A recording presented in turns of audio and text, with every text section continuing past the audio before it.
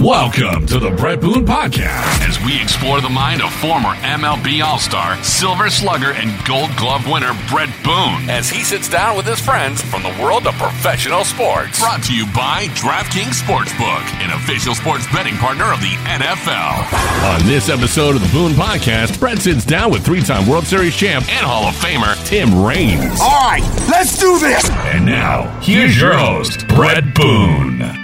Welcome to the Boone Podcast. I'm Brett Boone, and today on the program, I sit down with a seven-time All-Star, three-time World Series champ, and in 2017, he was inducted into the Baseball Hall of Fame. Ladies and gentlemen, Tim Raines. Rock, thanks for coming on the program. Hey, thanks for having me, Brett. Tell you what, I'm talking to the last player not to have an ear flap. And I'm jealous because I grew up in that generation. You know, when you were, I was a little kid when you broke into the big leagues, and I was hanging out in Philly with Pete and Bake McBride and Luzinski, and they're all wearing the skull cap. And I'm going, I love the skull cap. Right. I never got that opportunity though. Right. That is awesome. I remember those days. and when they made it a rule where the rest of us had to wear the ear flap, did you even consider it, or you just said, I'm rolling with this for the rest of my career? Well, what happened was when they made the rule, I was grandfathered in. I had enough time in the league by then that I could, I was grandfathered in the old rule. So everyone else had to wear flap. But by me being so old, I didn't have to.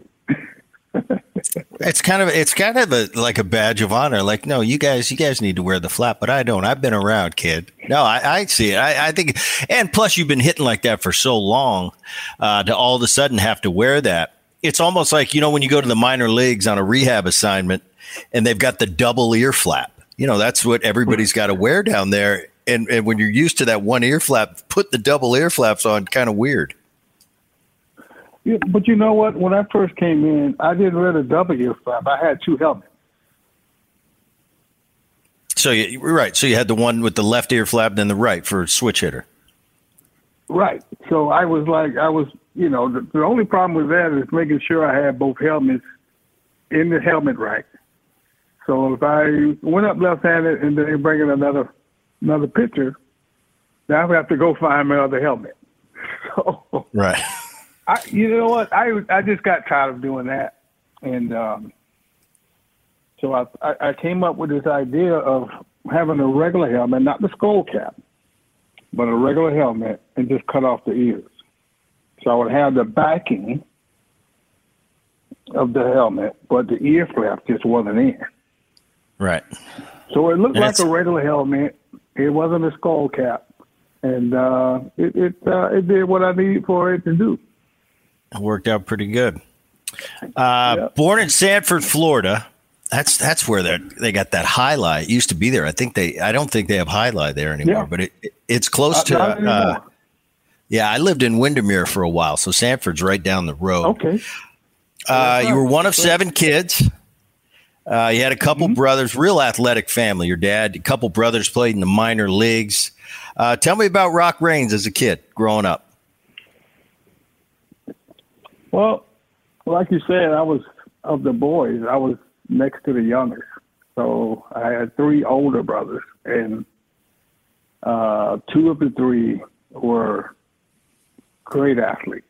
I mean, not just baseball players, but they played baseball, basketball, football, soccer, you name it. They were pretty good at all of those sports. And I was just one of the young bucks that tried to hang with my bigger brothers. So they kind of showed me the way. I mean, they were like I said, they were great athletes.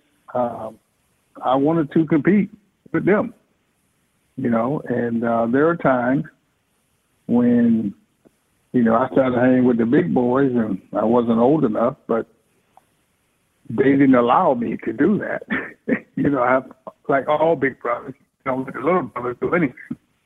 But I did as much as I could to try to, be around them, see the things that they were doing and try to compete with them. And I felt like if I could compete with them, I could compete with anybody. So that was the way I looked at it as a young kid, was, being one of the young pups that was trying to grow up as fast as I could so I can hang with the boys. You're a football player, track and field, baseball.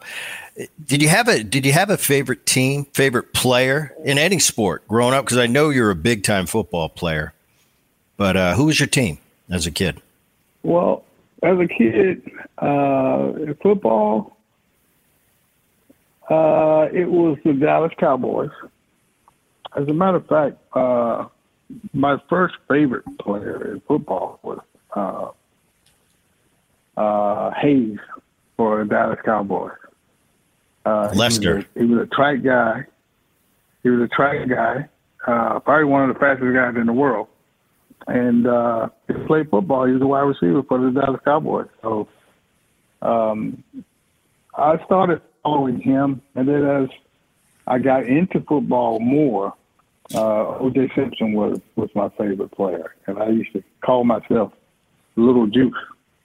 I wore 32, the running back, and I tried to pattern my game after his, and it worked out pretty good. I'd say so. And I know, all right, this true or false, 100 scholarship offers to you at a high school. True. And that was mainly for football? Was that mainly for football or both? Mainly for football. Actually, I think I had one offer in baseball. Wow. So that's to me, it's mind-boggling. You got this many people chasing you to go play football. Well, obviously, I mean, you chose the right sport, but at that time when you've got that kind of attention coming at you, did you just prefer baseball, or were you thinking long term? Do you ever think about playing both? Do you ever think about doing a Bo or a Dion? Well, at first I looked at it. I was like, okay. And this was the decision I made was because of this. I said, okay, I was a young senior. I was 17, and I felt like I could have went either way in football. So I figured if I signed to play baseball and things worked out in the first 2-3 years, then baseball was what it would be. But if things didn't work out, say I started in my first year in baseball and I had a tough time, I probably would have said, okay, this is too tough for me. I'm going to go play football. But the way it all worked out was I went to rookie ball, had a good year rookie ball, I skipped high A ball, went to high, I skipped low A ball, went to high A ball, and from there to double A. So I was like, things were moving on a fast track. So by the time it started moving on a fast track, I started, okay, maybe baseball is my sport. And I never looked back. I said, okay, a year after the second year, my third year, I was called up to the big leagues in September. So my football aspirations had dissipated, and there I was on the threshold of making it to the major leagues. Actually, I had made it, September call-up. Next year, I didn't make the team out of spring training, but I got called up in the middle of the season and was in the big leagues from that point on. So, thinking about it, if things wouldn't work that way, I probably end up being a football player. If you were going to go anywhere, where were you going to go? If you were going to say, all right, I'm making a football decision, what college were you? Because that's back in the day. You probably had coaches out in your front lawn, one going in to try to charm you, and then the other one waiting for him to leave. Lou Holtz would come in next. That 100 scholarships, yes. I mean, that's pretty Go ahead. Well, I was a big Gator fan. Okay. Makes sense. Florida. So I was going to go to University of Florida. Charlie Pell was there at the time. And I felt like, since I had started playing baseball, I would have had to go there, walk on, make the team. And that was my thinking. And, but, in hindsight, looking back, I'm kind of glad the way it ended up. While I got a quick second, want to give a shout out to DraftKings. We've partnered with DraftKings now, and they are the official sponsor of the Boone Podcast. Dan? Thanks, Brett. The moment we've been waiting for since September is finally here. In honor of the big game, DraftKings Sportsbook, an official sports betting partner of Super Bowl 56, is giving new customers 56-1 odds on either team. Bet just $5 and get 280 in free bets if your team wins. DraftKings Sportsbook is now live in New York, meaning you can bet from almost a third of the country. If Sportsbook isn't in your state yet, play DraftKings Daily Fantasy Football Contests for Super Bowl 56. New customers can get a free shot at a $1 million top prize with their first deposit. Now that is my kind of deal. Download the DraftKings Sportsbook app, use promo code BOONE, BOONE, and get 56-1 odds on either team. Bet just $5 and get 280 in free bets if your team wins. That's promo code BOONE, BOONE, at DraftKings Sportsbook, an official sports betting partner of Super Bowl 56. 21 plus, minimum age and location requirements vary by jurisdiction. See DraftKings.com/sportsbook for full list of requirements and state-specific responsible gaming resources. Void where prohibited. Gambling problem? Call 1-800-GAMBLER. In Tennessee, call or text the TN Red Line, 1-800-889-9789. In Connecticut, call 888-789-7777 or visit ccpg.org/chat. In New York, call 877-8-HOP ENY or text HOPENY 467-369. And now back to my interview with Tim Raines, 1977, your fifth round pick in the Montreal Expos. Yep. Talked about your minor league, got to the big leagues in 79 briefly, mainly as a pinch runner. And this is what blew me away, getting ready for this, Rock. 1980. I had no clue. Tim Raines, our paths crossed in our careers. You were kind of at the end of yours when I was starting mine, but I never pictured Tim Raines as a second baseman. And that jumped out at me. It said in 1980, he came up as a second baseman. I started laughing. I said, I want to see Rock take it. I want to see you make the pivot. I tell you what, I wasn't that bad. You know what? I wasn't that bad, but when I got called up, there was a guy by the name of Rodney Scott. I remember Rodney. Great defender, second base short, so I could play the infield. I had the best hands I've ever seen.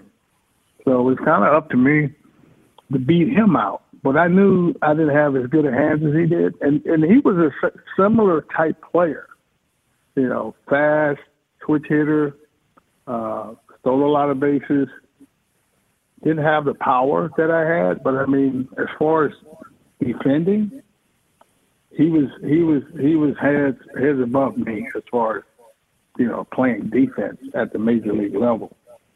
But I was lucky that I was able to be on a team that had that kind of where instead of putting me at second base, moving to the outfield, because I played outfield in high school, so it wasn't like I had never played the outfield before.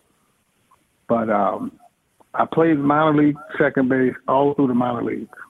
So my first time playing the outfield was my rookie season in 81 for the Expos. I went to spring training. I started trying to figure out the position in spring training. And when the season opened, I was opening day starter in left field, and I had never played a single game in the big leagues in the outfield. So that was where it all started for me, and thank God, because I felt like I was a better outfielder than I would have been a better second baseman. So it all worked out in the end. You come up, Dick Williams is the manager, and to bear with me here because this is my childhood, and all the guys that I have on the show, I always kind of get in my sweet in those 70s. That was kind of me growing up. Dad was playing for the Phillies at the time, so that's kind of my favorite time. I really enjoyed my career in the big leagues and my 14 years, but some of my fondest memories come from my childhood and watching you guys, and especially in those 70s when those Phillies and in the late 70s, Phillies and Montreal were having some battles up there. But I remember, Cromartie and the kid behind the plate, Carter, and Ellis Valentine. Yep. I remember Ellis, and obviously Andre Dawson, who's a big part of your life. Steve Rogers and Bill Lee. When you first got to the big leagues. And we all usually have a story. We come up. Who took a young Tim Raines under their wing? Who kind of mentored you a little bit when you get there? Did you have someone like that? Well, when I first got there in '79, like you said, I was just a pinch runner, so I was like in awe of just being there. I remember when I got called up, I went to Wrigley Field. It was the first big league ballpark that I was part of in the major leagues. So I remember this like it was yesterday. I remember going to the outfield, doing batting practice, and just being so nervous. And this is batting practice. This isn't even a game. Being so nervous of being in the outfield, taking fly balls from major league hitters who were hitting bullets all over the place, and I couldn't even catch a fly ball out there because I was so used to being a second baseman. Now I'm in the outfield, but not only that, Dawson, like you said, Valentine, Carter, these guys are hitting bullets all over the ballpark, and I'm just afraid I'm going to get hit in the head because I feel like I'm in a dream, and but. When I first got started, no one really came up to me to kind of mentor me. And what happened was I remember watching Andre and Gary get prepared for games, how they went into getting ready. And I watched those guys, and I watched them every day. And all of a sudden, and I was kind of quiet at the time. I'm really not a quiet person, but I was quiet at the time because I didn't know any of those guys, and they didn't know me. So when '81 started, I was a starting left fielder. I was kind of just trying to prove to those guys that I belonged there with them, and I got off to a good start. I remember my rookie season, I had like 50 stolen bases in the first 55 games. But after that happened, we went on strike. So that was in my first full season, and we played 55 games, and they sent us home. So there I was, off to a good season, and, thinking about maybe an opportunity to be Rookie of the Year, even though I came in second anyway. Fernando Valenzuela ended up winning Rookie of the Year and I think Cy Young that year. So it came at a time where we were on strike, so we ended up coming back. I made the All-Star team and played the second half. So that whole first year, I didn't really have anyone kind of mentoring me. I think they were trying to wait to see what kind of guy I was, and it took the whole year to figure that out because of the strike. So, but going into the next year, '82, I went in there, got to rookie of the run up for Rookie of the Year. So now I'm a fixture in left field. And by that time, I started being a little more vocal. So I went up to Andre Dawson. I say, look, man, I don't know you that well and you don't know me, but from this point on, I'm going to be in your back pocket. I want to be the player that you become. Teach me the ropes. And from that point on, me and Andre became the closest friends, and not only friends on the field, but friends off the field. I ended up naming my second son after him. And Dawson became that guy that taught me the ropes. But not only Dawson, being around him and Carter, two of the best players I ever been around, one. But two guys that really came to the ballpark every day, prepared to play a game, and gave it everything they had. And that was what I wanted to be. And those two guys kind of showed me that way. In 81, you're runner-up rookie there. You hit 304, 71 bags of steel. You lead the league. In 1981, you make your first All-Star game. Then you make 7 in a row. You also lead the league in stolen bases your first 4 years in the big leagues. You go 71, 78, 90, 75. And I want to get into that later because it's a kind of a lost art in the game today. And those great, as a kid, I remember growing up. I remember Tim Raines. I remember watching Vince Coleman, obviously Rickey Henderson. Guys that made a difference late in the game with their legs. And it wasn't I'm going to steal a base when it's 6-2 in the third, and the guy's a 1-5 to the home plate. It's when a guy's 1-1-7. There's 50,000 people in the stands, and both dugouts know that I'm going. I'm going pitcher and catcher. I'm going and stealing that base. Those are the guys, that I've been around in my career that really impressed me. I mean, Rock, I can steal a bag if a guy's 1-4. I'll take a bag. I was the greatest at I had Mike Cameron stealing a lot of bases, and he'd get on in front of me. I say, Cammy, you got to steal third because I got to get that backdoor bag, man. I got to pump my bags up. Right. So we know what the true base stealers are, and then the guys that can steal a base. I see a lot of guys that steal bases, but they steal them not at those times. I think Rickey epitomized it. You lead off the ninth inning. You lead off the ninth inning with a walk, and you steal first and second, and somebody hits a sac fly, and the game's over. And I think the game's missing that now. And like I said, I just wanted to hit on that, but we're going to talk about it a little bit later. Look at this, 84, you hit 309, you hit 320 in 85. You're the batting champ in 86, you hit 334, you still steal 70. 87, you hit 330 again, and you hit 18 jacks. And your bags fell off a little bit, though. You went down to 50. But take me through those years in Montreal. You're coming from Sanford, Florida.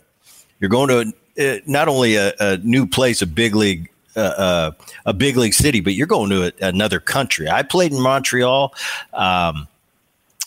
different place. And what was it like in the 80s playing in Montreal? My first year there was 1994, and that was the strike year. And after that, before Montreal became what they are now, the Washington Nationals, each time we'd come in as visitors, we'd be lucky to have 8,000-9,000 people in the stands, and you could hear those horns. And for you guys out there listening, Olympic Stadium is not a small venue. I mean, it's vast, and it's deep, and it's loud. And when there's 8,000 people in the stands, you can hear everything. Take me through what it was like playing there in the 80s and before the 94 strike, because they say a lot of people say that's what killed baseball in Montreal was that 94 strike that, I was a current player when that happened. But take me through those 80s years.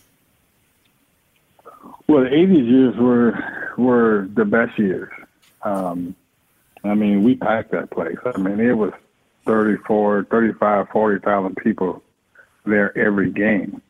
And for me, it was more like they were just starting to get familiar with baseball. Canada is a hockey country. Hockey is God there. the best players in the NHL is probably from Canada. It became a situation where I think the fans was trying to get to know the game, just like we were trying to get to know the city of Montreal. The majority of the people there spoke French.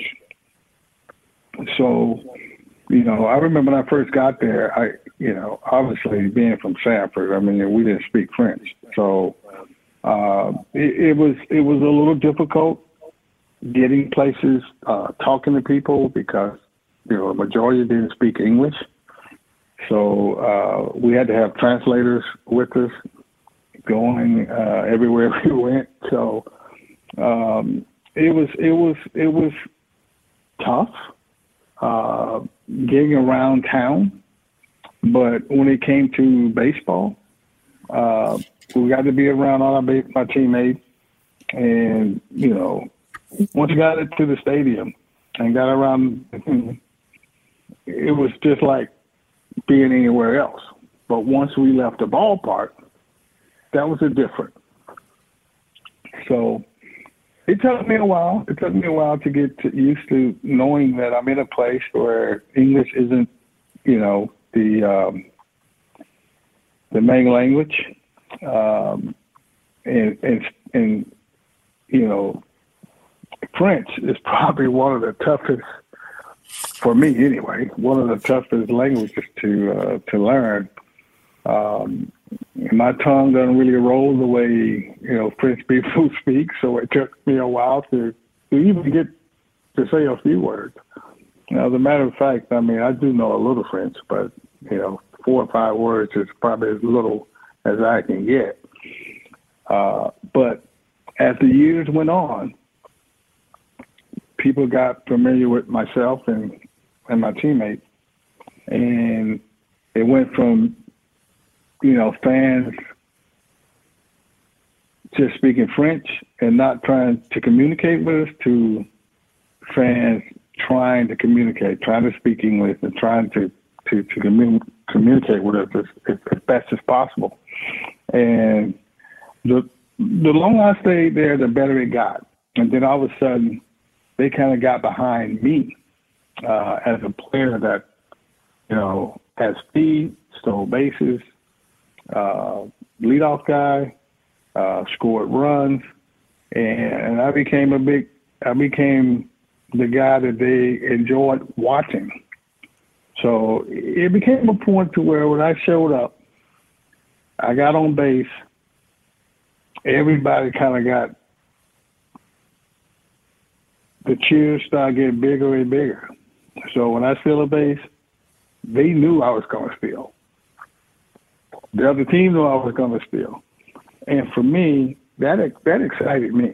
So it made me feel like when I came to the ballpark, I was coming not only to play for my team, my teammates, I came to play for those fans, and they enjoyed watching me do my thing. So it made it so much easier to come to the ballpark, even though the language was a little different.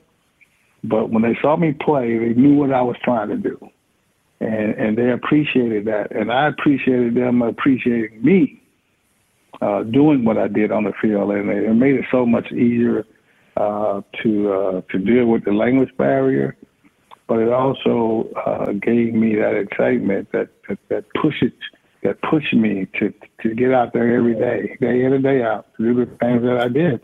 And I enjoyed it. I mean, like I said, up until 94, the 94 year, they had the best team in baseball, and we went on strike.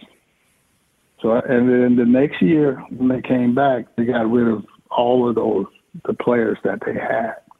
And I think from that point on, the fans felt like the organization failed them by getting rid of all those great players and started a rebuild. And the fans didn't appreciate that. And that was the reason why you didn't get many fans to the stand. Yeah, because, I mean, that was Montreal, I think you said it great. Definitely different than going to Toronto. And you talk about the language barrier. I know I'd get there. I'd say, "Do you know Guy Lafleur? And where is the Grand L'Orange?" Those were the two. Right. Those are the two sayings I would say. But it was definitely different. But I liked hitting there. And as a player, if you like hitting somewhere, you don't care what the city is. You're going there to hit. I just wonder. They were toying around with this national, or not the Nationals, Tampa Bay, playing half their games in Tampa Bay, half in Montreal. I think that's kind of silly. You're going to piss fans off on both coasts. Like, wait a minute. Yeah. I don't have to share a team with another city. But I do wonder, because of the experiences that you had in the 80s when that place was rocking, if one day down the road, if Montreal would get that opportunity to support another Major League Baseball team, I think it'd be great. I think it'd be great for the country of Canada, and you'd go back to having those two teams. But I just wanted to get your perspective, because you were there both times. You were there in the 80s, and then you played and you went through there as a visitor in the 90s to see the difference, especially after that 94 strike. Well, I think there are definitely baseball fans in Montreal. And I think they really deserve another chance, because they were the first team. They were there before the Blue Jays. For the Blue Jays, yeah. And, So, Montreal was the first Canadian franchise to have a team in Canada. So I just feel that it was unfair to the fans. And then it wasn't, they're trying to say, there's no baseball fans there. There are fans there, but I think the fans in Montreal feel like, we've had good teams, and when Charles Bronfman owned the team, he would always put a team out there that could compete. I think in '94 they chose to not compete. They got rid of all of their great players. And the fans, like I said earlier, the fans felt like the organization let them down. They wanted to come to the ballpark and cheer on a great team that was competing with all of the other teams. And they felt like the organization didn't do that, and that's why they decided not to go to the ballpark. But since then, I worked with the Toronto Blue Jays, and right before the pandemic, they used to play spring training games at the Big O in Montreal. I think for like 3 or 4 years, and every one of those years, they averaged 100,000 fans for 2 days for 4 straight years, and they only got 2 games the whole year.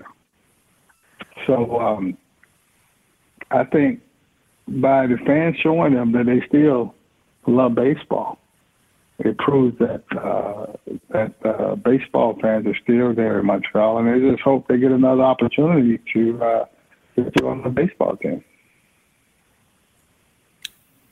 89 and 90, you stole 41, stole 49. After the 90 season, you get traded to the White Sox. You're going to play. You're going to play there from 91 to 95. You were drafted. You're just a kid. You said it yourself. You're 17 years old as a senior in high school. Now you're a little baby. They draft you in the 5th round. You come up through the organization. You have all the success that you had there in the 80s. And when you got traded, now that's 14 years of your life. You got traded to the White Sox. How were you feeling at that time? Well, at that time, I felt like it was time to go. It was time to start trying to find an organization that wanted to win a world championship. I wasn't getting any younger, and at the time I left, it was like the 4th straight year that we would call ourselves rebuilding. It seems like every good player, a player we got coming up through the system and made it to the majors, that ended up becoming the players, or their contract had ran out. Everybody was leaving. Dawson had left, Carter had left. So all those guys that I started with were starting to go to other teams. the only guy that I started with that was still there was myself and Tim Warwick. And we came up through the minor leagues together. So I felt like I was in a position that, you know, I wasn't in a position to win a world championship. So in 91, I kind of went to them and I said, you know, if you guys, you know, are not going to go out and get veterans and bring them here, which it was tough.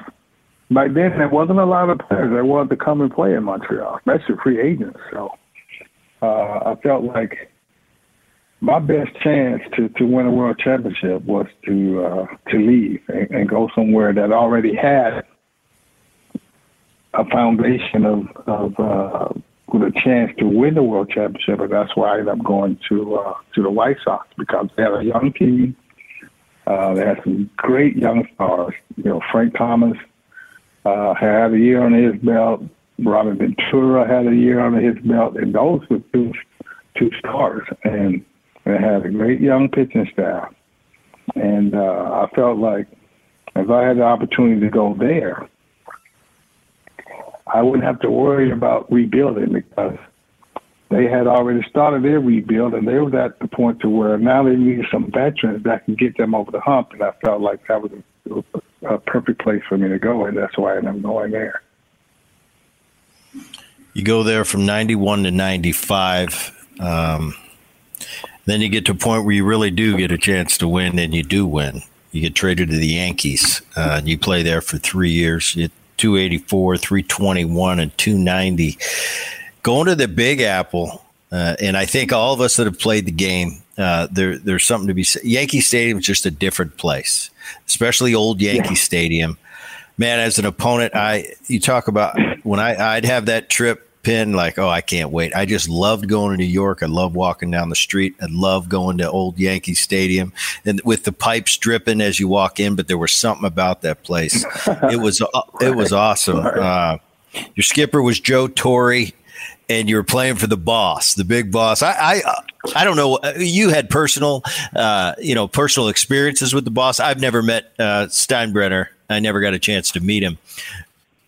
But as an opponent for so many years, I knew he was kind of out there. You know, he said some stuff that most owners wouldn't say. He wasn't politically correct. But I always had an appreciation for Steinbrenner from afar, because I always thought, you know, this guy may say something. He may call you out in the newspaper front page or the sports page. But as a player, I don't really care, because I know at the end of the day, all he wants to do is win. And I'll take 10 owners that want to win over the rest that could care less and are nice guys to me. I'd rather have that kind of polarizing figure. What was your experience when you first got there with Torre as your skipper, and especially the boss? I'm always curious about him.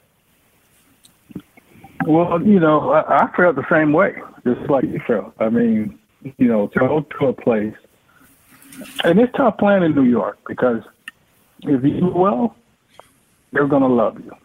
If you don't do well, they're going to let you know. You're a horrible human being. Right. So that was the decision I had to make, you know, because, you know, I played in Montreal, small market. I played in Chicago, which is kind of in between. It's not as big as New York or L.A., but Chicago is the big city. But, you know, at the time, you know, it was like, you know, South Side, North Side. You know, the Cubs or the White Sox. And, you know, the decision to go to New York was a big decision for me, because, you know, like I said, you really have to know yourself well enough to be able to deal with what New York brings. I mean, it brings great fanfare. The organization has won more championships than any other organization in sports. So, and what they demand from you, the fans demand that, if you're a Yankee, you can't do no wrong. If you do wrong, then they're going to let you know. So that was the decision I had to make. Do I want to go there and, be ridiculed if I had a bad year or a bad game and be able to deal with that? Or, do I go somewhere where it's safe, where, I don't have to worry about all that pressure? So I felt, I was pretty confident in what I could do as a player. And New York wasn't going to be the difference, why I don't go there. And I felt at the time New York was the best place to be for me. And I had a great manager. The owner, like you said, is not like most other owners. He would let you know how he felt, and he could care less who you were and how much money he was paying you. And so there were some situations there that kind of I looked at and go, wow, I've never seen anything like this before. But as the 3 years went on, I felt like it was kind of the norm, and I kind of got used to that. But the keys for me was winning. And like he said about George, he was unorthodox, but he was a guy that wanted to win, and he would do anything he could to become a winner. If it takes trading this guy or getting that guy or getting someone that another team couldn't get. I mean, he would do things like that. He would go out and trade for a player, and just because, say, Boston wanted to get him or Baltimore wanted to get him, he went out and got those players to keep him away from other teams. But that was the way he was. But he wanted to win, and I recognized that in him, and I recognized that in the team that we had put together those 3 years I was there. And tell you, boy, that was the best 3 years of my career as far as baseball winning. Ended up winning 2 championships of the 3. And then they let me go. And they ended up winning like 2 or 3 more. So I was kind of hoping I stayed there another 2 or 3 years. I'd have got 4 or 5 rings, because my first year in New York was Jeter's first year. And that's where it started for Derek Jeter. And, it's history after that. And I think he ended up winning 5 or 6. I think 5 or 6. I mean, I just look at that time in history, and you were there right at the beginning of that run. It was 96. You win the World Series. You beat the Braves. Yep. 98. You end up beating the Padres in the 98 World Series. But as you mentioned, they go on in 99 to win another World Series. 2000, they won another one. And in 2001, Gonzo gets the knock up the middle when Mariano jams him to win in a walk-off. Jammed him up. So they were one inning away from winning in 2001. If they win in 97, that's like 7 in a row. But anyway, there ended up being 4 or 5. It's pretty unprecedented time, and one of the that group of players that went through 96 to 2001. That's one of the most heralded times. As prestigious as that Yankee organization is, the 96 to 2001 run, or the 2000, I forget, the 2000 run is right up there on one of the best runs of all time. Yep. First World Series, how was it for you? And was there a difference between the 96 and the 98? Was the 98 just as sweet, or was that first one a little more special for you? The first one was probably the most special because, at that time I had 17 years in. And, from leaving Montreal in 91, I was on that World Series search. I wanted to be on a team that could get us there. I mean, when I went to Chicago, we went to the playoffs a couple of times, and couldn't get past the Blue Jays. So I had to deal with that. But once I got to New York, and, the first two games in the World Series in New York in '96, the Braves, spanked us in Yankee Stadium. First two games, they beat us up pretty bad. So we limped into Atlanta. And I'll never forget this. George came with us to Atlanta, and he came into the clubhouse and had a little speech saying that he didn't feel like we were good enough to beat the Braves. So, he said, try not to embarrass me. At least try to win one game. And after that little meeting, you know what I mean?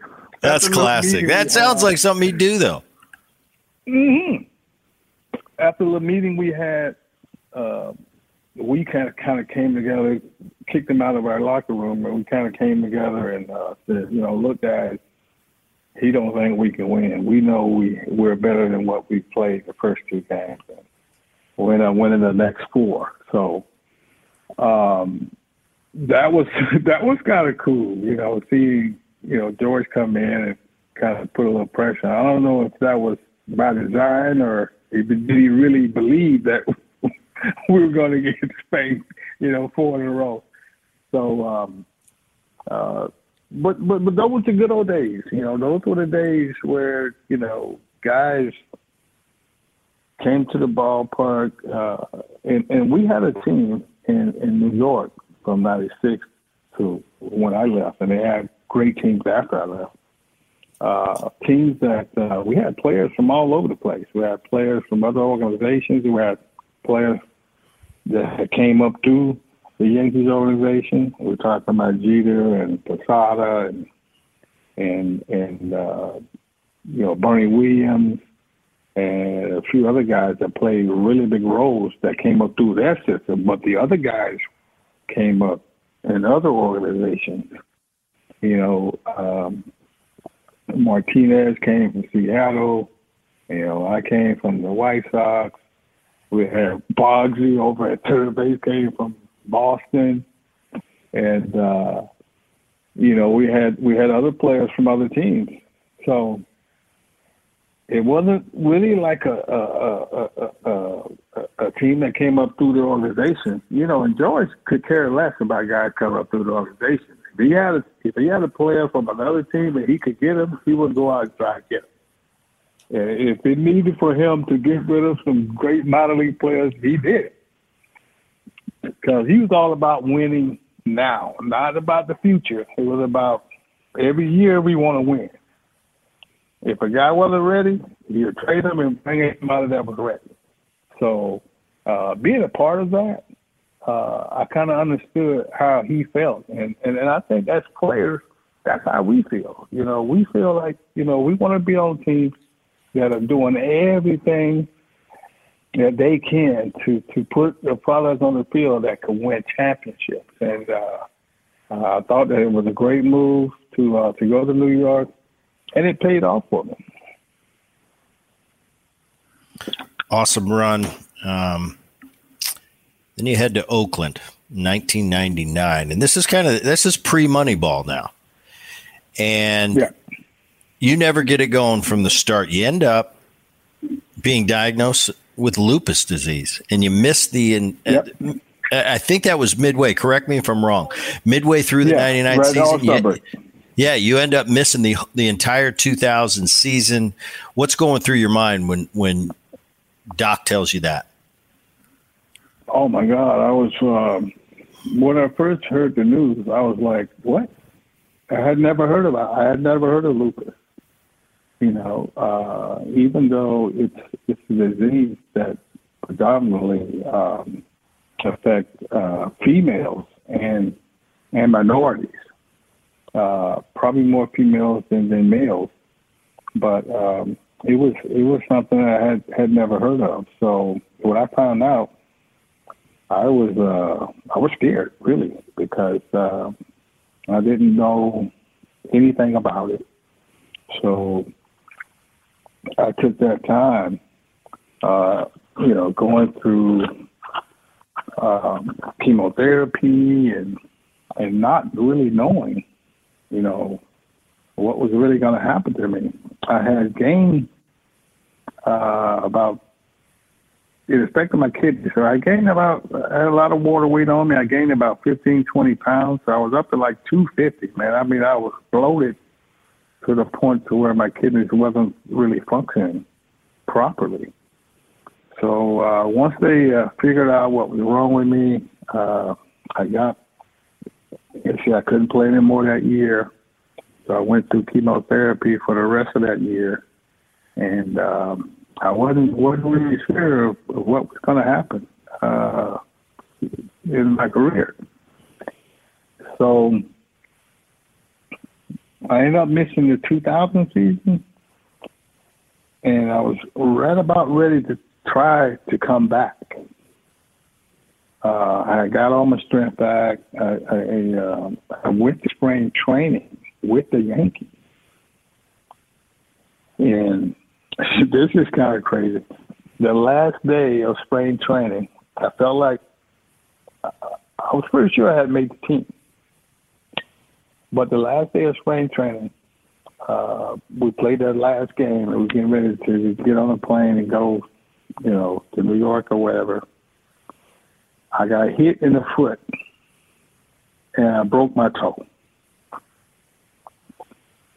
So at that time, they told me, okay, we're going to send you to the minor leagues, and if we get ready, we'll call you up. But at that time, I was saying, I'm not sure if I go to the minor leagues, I might not ever come back. So what I ended up doing was like, okay, I'm just retire. So what I did was, that was the year that the Olympics were being played, and I said that was a perfect opportunity for me to try out for the Olympics and make an Olympic team and hopefully win a gold medal. So, I've already won a World Series, and to get an opportunity to play in the Olympics was a goal of mine. And as a major league player, we couldn't go because it was during the season. So there was an opportunity for me to try out for the Olympic team and hopefully make it and be on the Olympic team. So they sent me to New Jersey to play in the independent league for 2 weeks, and that was sort of like my tryout. I go there, I play for 2 weeks, I hit like 360, and I'm waiting on a call from the Olympic Committee. So they called me after the 2 weeks was over, and they told me that they decided not to go with me. They were going to take 2 pitchers. And I was like, what? And the reason why, and there was no major league players on that. I think they ended up taking one major league ex-major league player that had major league time on that team. So it was a bunch of minor league players. And the reason why we're not going to let you go is because the name on your jersey, which is Reigns. So I'm saying, what that got to do with anything? They say, well, we feel like if you go to the Olympics with your situation, people are going to be talking more about you and your situation than the team. And that's why we don't want you to come. And I was like, what? I say, well, you knew this before you sent me out there to try out for the team. Why? Yeah, my name didn't change. No, that's right. The name of my jersey still haven't changed. And, for some reason, it felt like I would be in the way. I would be the main topic of the U.S. team than, guys playing on the field. I didn't understand that, and to this day, I still don't understand it. And they ended up winning the gold medal, and I felt like they could have tucked me and I could have been on the bench, come off the bench hit or something. I mean, just to be a part of that team, I was willing to do anything, but they didn't give me the opportunity to do any of it. So I was kind of ticked off at that, and it inspired me to work that much hard to go and try to make a team. The next year, I ended up going to Montreal spring training, made the team, and was a starter at opening day. So I was trying to prove to the people who said that, I couldn't play, that I could still play, and I could still play at the highest level, and definitely could have played at the Olympic level. And ended up making the team and having a pretty decent year that next year. You hit 300, and I've heard about this, but I heard that home opener, you coming back to Montreal after all those years. I don't know if it was you said it or somebody said it, but they said it was one of the biggest ovations they've ever seen in our sport. We play this game, and there's certain times that you remember. I'm sure you have memories like I have memories, certain moments, certain ovations. It's not like they're a dime a dozen, and they're special when they do happen. But probably when I could just picture Tim Raines coming back to Montreal after being there all those years in the 80s and 90s, and that first time you step in after coming back from lupus, and all the things you had. All the success you'd had in your career, that had to be a pretty cool standing ovation going, like, to the point where you probably think, wow, how am I going to get a hit now? Take me through that standing ovation. Well, you said it right. Coming from a place that I adored. I mean, even though I left Montreal, I still adored Montreal. I mean, that's where I grew up. I mean, I was a kid. Starting in the major league there, end up leaving, but the opportunity to come back to where I started was special to me, and the fans made it even more special. When they announced my name to lead off the game, I got the standing ovation, and they stood up the whole at bat. I mean, they did not sit down. And I'm trying to hit while they're up cheering for me. And it didn't really bother me, but I think it bothered the pitcher. We were playing the Mets, and Tim Wallach. We're playing the Mets, so I think it was Robin Ventura. Robin Ventura was at third base, and he was an ex-teammate of mine. And he looked at me and he said, tell him to sit down. I'm like, why? I'm kind of enjoying this myself.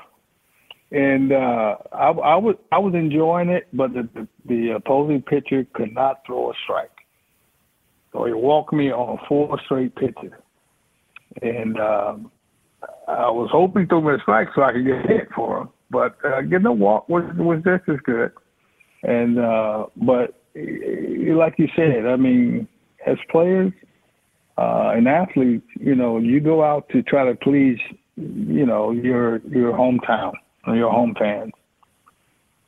And was one of the things that I really loved about Montreal is their fans really adored their teams and their players, and they had an affection for me.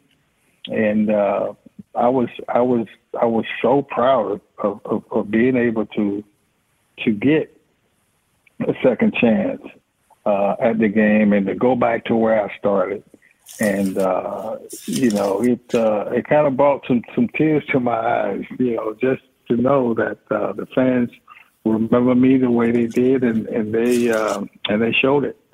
And they're proud. That's probably one of the, like you said earlier, probably the biggest ovation I ever had. But that moment And the situation that we were in at that time made it even more special. Yeah, it's a goosebump moment. It's like I said, they don't happen very often. It had to be pretty awesome.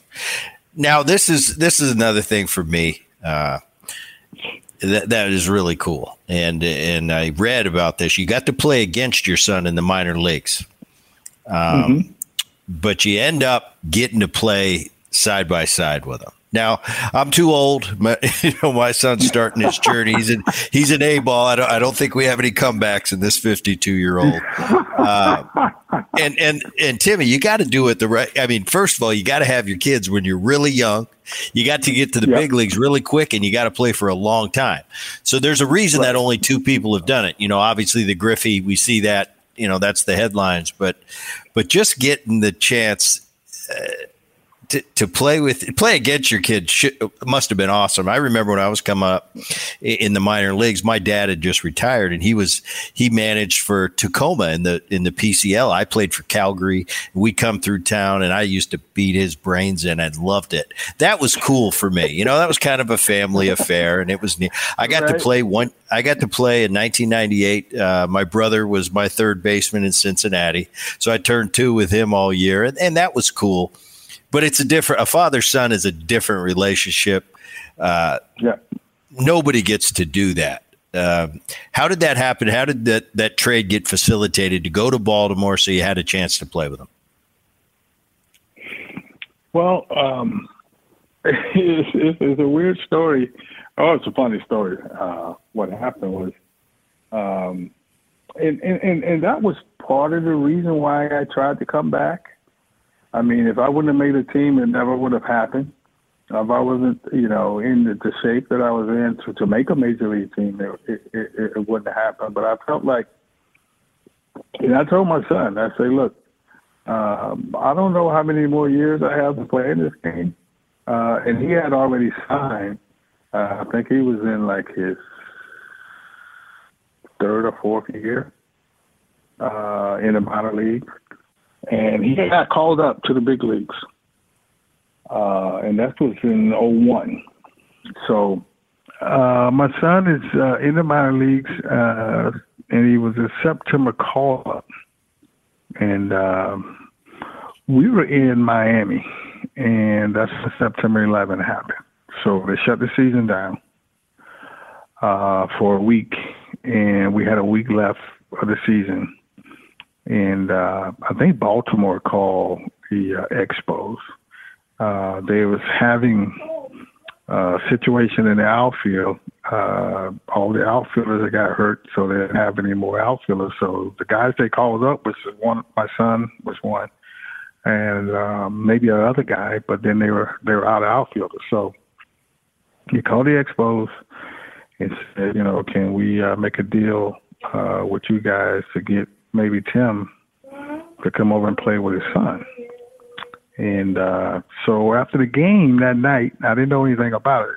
They brought me into the office and they say, look, the O just called. They want to know if you would come to Baltimore and finish the season out. It was like 4 or 5 days left. And they asked me if I wouldn't mind going to play in Baltimore. And I said, what? You asking me to go to Baltimore? I know my son has been called up. And I thought they were playing a joke on me. I said, all right, guys, I've been in this game too long to be having jokes played on me like that. And they say, no, it's not a joke. We're serious. They need an outfielder to finish out the season, and it'll be a perfect time for you to go and play with your son. I'm pretty sure that you didn't think this could ever happen, but this is a perfect opportunity for you guys to play together. He plays center and I play left. So I said, okay, yes, I will do it. No problem. So they said, okay, tomorrow we'll give you a call and let you know if we got the deal done, and then it's up to you to get to Baltimore. So they called me that morning. I packed up and jumped on a plane, and we got to Baltimore right before game time. So I get there, and I go on the field. I go get dressed. My son don't know anything about what happened. So they made a deal and didn't tell him. So I go in the locker room, get my uniform on, and come out to the field. He's getting ready for the game. He's doing his sprints before the game starts. So I run out there and I say, "What's up, son?" And he looked at me, his eyes got about as big as his head, and said, "What the heck are you doing here?" And I'm in a Baltimore uniform. And it was funny to me, but not so funny for him because he didn't really know what was going on.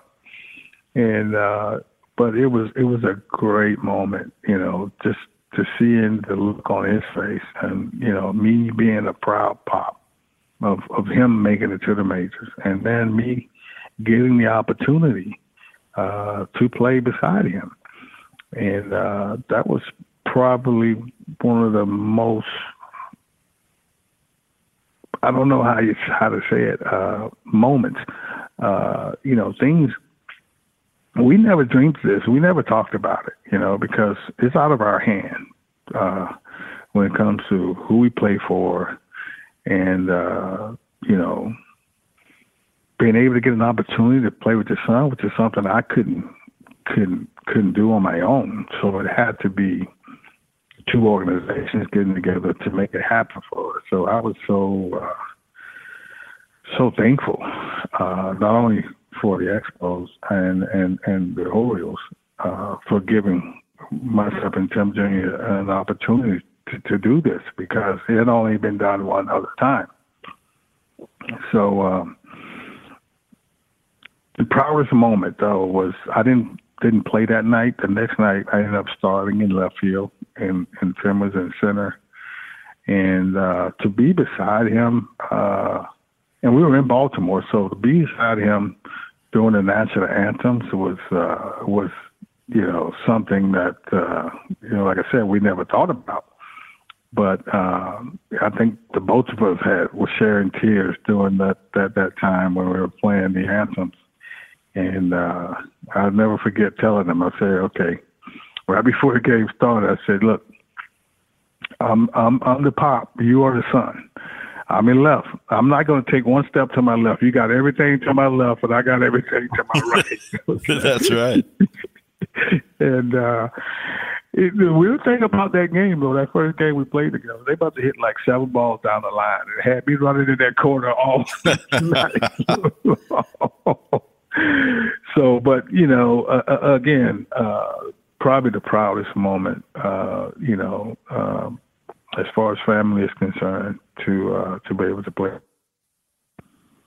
That had to be awesome. I mean, yeah, the father-son, it's just different. Like I said, I played with my brother. That was cool. I played against my dad. He was a staff member. He wasn't a player, but to actually be on the field, playing the game at the highest level, pretty. I thought it would have been cool. You talk about running out on the line the day before, and if your son didn't know, obviously they didn't tell the crowd either. So all of a sudden they see Tim Raines Sr. coming out. What's going on here? That had to be a pretty cool moment for the fans that were at that game, just to see. Well, they're going to see history here in a minute, but I don't know. I think. But by the way, did you get a knock that night? Who got the better of the father-son duo? I did. I went deep. He couldn't go deep. Oh, you showed him. You went deep. You went deep. I was thinking. We were playing the Boston, and Tim, the knuckleballer, Wakefield was pitching, and I don't think my son has seen anything like that before. I had saw enough of it, so I was pretty good at hitting the knuckleball.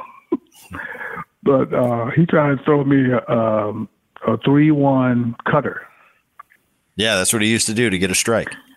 Yeah, and I took him right center.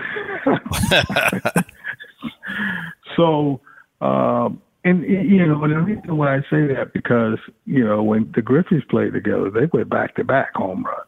Yeah, they did. And I think Little Rock was leading off. I was batting like fifth, so we couldn't do that. But I was hoping that he could show he got a little juice, and I showed him that I had some. But he wasn't able to hit one out. But but not only that, that was Kyle's last year. Yeah, 01. So, sometimes it kind of get looked over because that was his last year, and me and him was playing. So, most of the fan was there for Kyle. And I think a lot of them wasn't really sure what was going on with me and my son, but, if you were a big fan, you knew. But, most of them were Kyle fans. So they were kind of excited about seeing Kyle this last games. And, me and my son kind of had our own little thing going, even though we were proud of Kyle. But we had our own little thing going.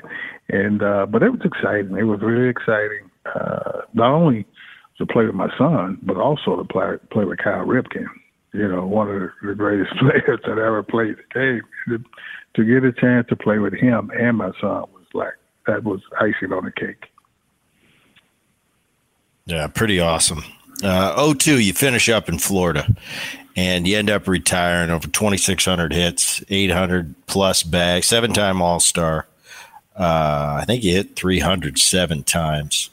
You go on and get into coaching. You always think about that? Did you think at the end of your career, when I'm done here, I'm going to put a uni on and just be part of a staff, or did that just come about organically? I just think it was part of what I wanted to do. I mean, when I left high school, I started playing baseball, and baseball was pretty much one thing I did know, and it was the one thing that I enjoyed doing, and I felt like it was the perfect opportunity to not only stay in the game, but have the opportunity to coach or teach kids the game. And it was a game that I really loved. I loved it dearly, and I felt like it was an opportunity for me to kind of give a little back. And I was to get into coaching, and that's what I did. 2005, you won your third ring as a coach. What's the difference, player coach? Because I think, as a coach, you sit there and you grind it out with these guys all year. You're not getting any hits. You're not stealing any bases. You're not going deep. But you're living and dying with your guys. When you win that World Series in 2005, how does it compare to when you won it as a player? Well, it's different. But the one thing about winning it in Chicago as a coach, knowing I had played there before, trying to win one as a player, it didn't happen. But I kind of felt like it's not the same. It felt like it. It was my first year as a major league coach. So it was the first time being able to get back to the game, not as a player, as a coach, first base coach. So I felt like I was in the middle of everything. Not that I had anything to do with it, but I felt like I was a big part of that world championship. Because first base coaches and third base coaches are a really big part of the game. I mean, they play a big role, and I felt like my role with that team was important, and I looked at it like it was a big job. Not only during the regular season, but now you're in the playoffs, and everything's on the line. And I was fortunate to be on a team that had, be on the staff of a team that had a great pitching staff. But I wouldn't say we were a juggernaut as far as offense was concerned, but we had a couple of players that got hot at the right time, and a pitching staff that was hot that whole playoffs, that kind of pushed us through it all, and to win a world championship, regardless if you're a coach or a player, is very exciting. And to have already won it twice made it that much more special. Now I want to talk about, before we get out of here, I want to talk about stealing bases. I got, I'd mentioned Vince Coleman earlier. I got to play with Vince, and he was really, he'd be out there with the young base stealers, teaching them tells, things that he did. I coached with the Oakland A's for 2 years, 2014 and 15 in the minor leagues, and Ricky was on our staff, so me and Ricky would go out, and I'd watch Ricky working with the young players. What are some of the things? Did you enjoy teaching base stealing, or did you because base stealing? I found this. Everybody doesn't have it. Everybody can't do it. I considered myself a really good base runner. I wasn't a base stealer. We talked about it earlier. If it's a 1-4 or higher, I'm going. I can get a bag there. But I'd always be, my first, because I always wanted to sneak one, Rock. When you're not a base stealer, you're always trying to get that up because you want to talk to your base stealing buddies on the team. Like, hey, I got another bag. What are you going to do? You going to hit another home run now? So you're always trying to do that. But what were some of your tells? Because it really is an art, stealing bases. And we talked about especially when everybody knows you're going. That's the true tell for me of a great base stealer, is somebody that everybody knows you're going, you run right in their face, and you're safe more than you're out. Take me through how you would teach a young kid. And I want to hear about the clock for you. I hear different numbers, but I know you listen to the clock. You get to first base. You ask first base coach, what's his time? You probably had an idea whether he was slow or fast. What number for you says I can't go? And I'm not taking into consideration who's behind the plate. That's going to probably temper into your decision process. If Pudge Rodriguez behind the plate, maybe I need a different number. But the average big league catcher, what do you need to say, I'm not going to run on this? Or is it a number? It's a number, and then it's who's behind the plate too. I think the one thing, and it's tough trying to teach minor league guys the whole story because they don't know a lot of the other players. They don't get to play them like, a major league season, you get to play, catchers, who the catchers are, who right. And you play years and years against these guys, so a minor league guy might be an A ball, right? He might be an A ball for a month, and then he's in Double A, and he's never heard of these guys. I get it. I'm sorry. Go ahead. Right. So it's a little tougher to teach them. My goal was don't worry about the catcher. The times on the pitcher. It's the keys when we start in the minor leagues. And then as you get older and as you figure it out, you'll know who the guys got the guns, who like to pitch out, who like to call fastball all the time when you're on base. And, then it comes down to you're really not stealing off of the catcher. You're pretty much stealing off the pitcher. So when I have a guy that's slide stepping, I want to know how many breaking balls he throws from that slide step, even with me on base. Okay, so and that's knowing, like I said, that's knowing the catcher. I knew when I got on base, I'm gonna get fastballs up and away, and they're gonna try to get me. But I can tell when a pitcher changes his motion. They're going to change their motion anyway with me on base. But you can tell, okay, when a catcher wants, it's not a pitch out, but it's sort of like a high fastball away. It's pretty much a pitch out, but it's not like an intentional pitch out. So you always want to know their tendencies. I mean, when you get to the big leagues, you got all the tendencies. I mean, we got scouts that are telling us, what pitch this guy's going to throw with somebody on base, and it's a 2-2 count. What pitches he's going to throw the majority of the time. fastball or breaking ball. I mean, so we have scouts that know all the information about all the players. So we get all that information, and we try to use that to the best of our abilities. You know, if you got a guy that doesn't like to throw to first, but he's quick to home plate, then you want to try to figure out his tendencies. You know, what he does on a consistent basis. You know, he looks and he goes, or he's come set. 1001, he goes. And if they start doing that consistently against you, now I mean, that might not mean that first time you might want to see what he's going to do, and not try to get thrown out just because you don't know what he's doing. Now there are going to come some times where you don't know all the information, and you just have to try. Okay, you have to make the catcher throw you out.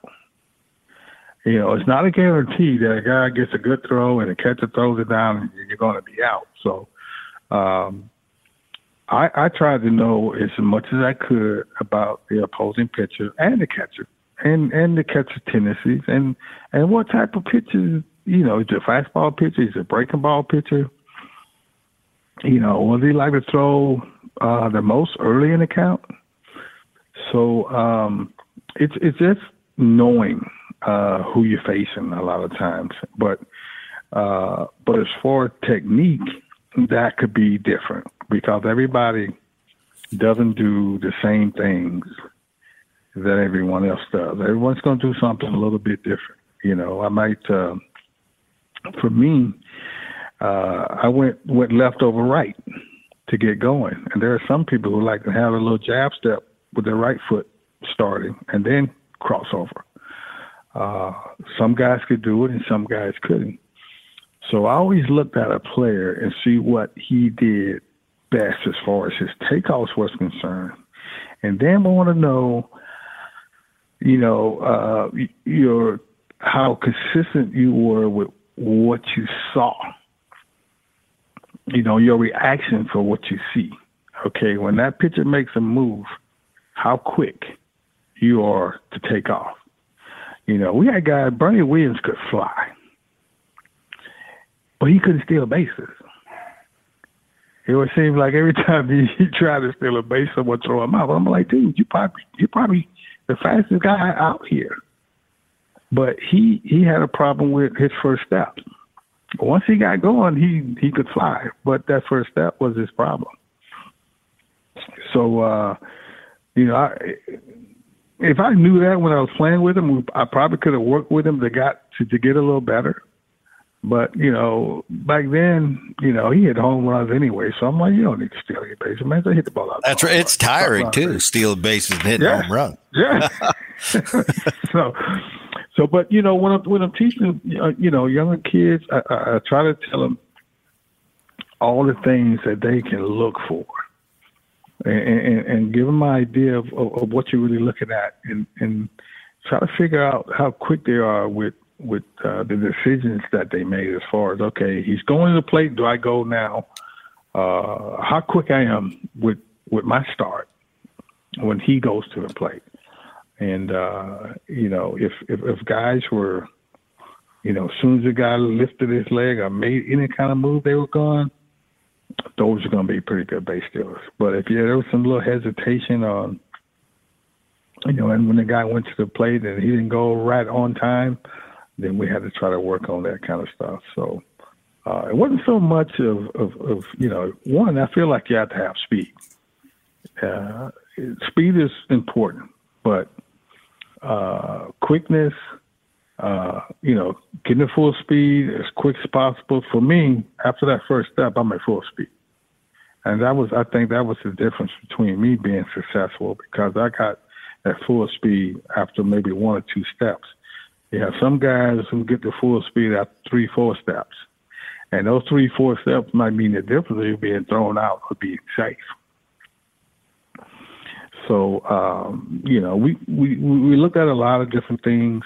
Time was important, but I think that when you saw there was time to go and how quick you took off, and if you were quick doing that, you were going to be pretty successful. But if you wasn't, then, we had to try to work on it, see how it quicken you up a little bit. 2001, you get inducted into Montreal Expo Hall of Fame, and your number retired. I think you're one of four, not including Jackie Robinson. He might be the fifth. Pretty awesome, but the ultimate comes for you in 2017. 10th ballot, good buddy of mine and kind of a hitting mentor of mine later in my career, Edgar Martinez. He went through the same thing. He got in on the final ballot. So he, I've talked to him about it, and so I've heard what it kind of feels like for you going through. All right, it's that time of year, Hall of Fame time. Wait by the phone, doesn't ring. Right. At some point, are you just going, screw this? It's never going to happen, or who knows? I can't control. I don't know. What are the emotions? We had Bert Blyleven on the show recently. He talked about it. He said, Boone, I got to a point where it was out of my control. There's nothing I could do. I'd been let down so many times. I didn't know it was ever going to happen. What was that roller coaster ride for you? Well, for me, when I finished, I never thought about it. I never thought about Hall of Fame. I felt like I had a good career. And the last thing I was even thinking about was Hall of Fame. I felt like I had, I remember having a conversation with Reggie Jackson. And this was like before, I've been on the ballot a couple of years. And like I said, I would look at the numbers. So the first year I had enough to stay on. The next year, I got up in the 15s or the 20s. So I wasn't even close the first, 3 or 4 years. So I didn't even think about it. All I thought about was, okay, hopefully I get enough to stay on the ballot. You know what I mean? So after, I think my 6th or 7th year, Richard Jackson came to me. He said, hey, Rock, I was looking at your numbers, man, and I think you really belong there. And he said, when Reggie said that to me, I was like, oh my God, I got a chance. If Reggie Jackson thinks, right, he's going to promote me. Right, because Reggie don't give anybody any credit. Right, tell Reggie to retweet it. Right. So he said, I think you belong. And after that, that's when I really started paying attention. And I remember my last year, because Andre Dawson used to call me, I think from that point on, every year. He said, homie, he called me. He said, homie, don't worry about it, man. You're going to make it. It's a process. You might not get in next year, or you might not get in the next year. But as these numbers keep piling up, eventually you're going to get in. So that last year was one of the only years after he had started calling me that he didn't call me. So I'm thinking, I normally get a call from Andre Dawson telling me that, they're telling me that, it's okay, it's going to happen. And he kept being positive to me. It's going to happen. Don't worry about it. It's just a process. He didn't call me that year. I was like, what do I think? And it's my last year, so I know I'm either in or I'm not going to get in. And but what screwed me up though was how they have the percentage from the people that publicize their vote. Right. And I think the published votes had me at like 80-some%. So I had a cousin of mine call me and go, hey man, congratulations. You got it to the Hall of Fame. I'm like, wait a minute, man, I haven't got a phone call yet. There's 40 ballots they haven't counted. Yeah. So people, they were thinking that because, they publicize it on the MLB network, what the percentages are. And he thought I had got in because it was like 80-some%. And I said, no, I haven't got in yet. I haven't got the phone call. So try not to call me because I'm waiting on a phone call. And sure enough, I got the call. And you're talking about somebody excited. I mean, my last year, it was my only chance, my last chance. And I got that phone call. That was special. Oh, that's awesome. What are you most proud of?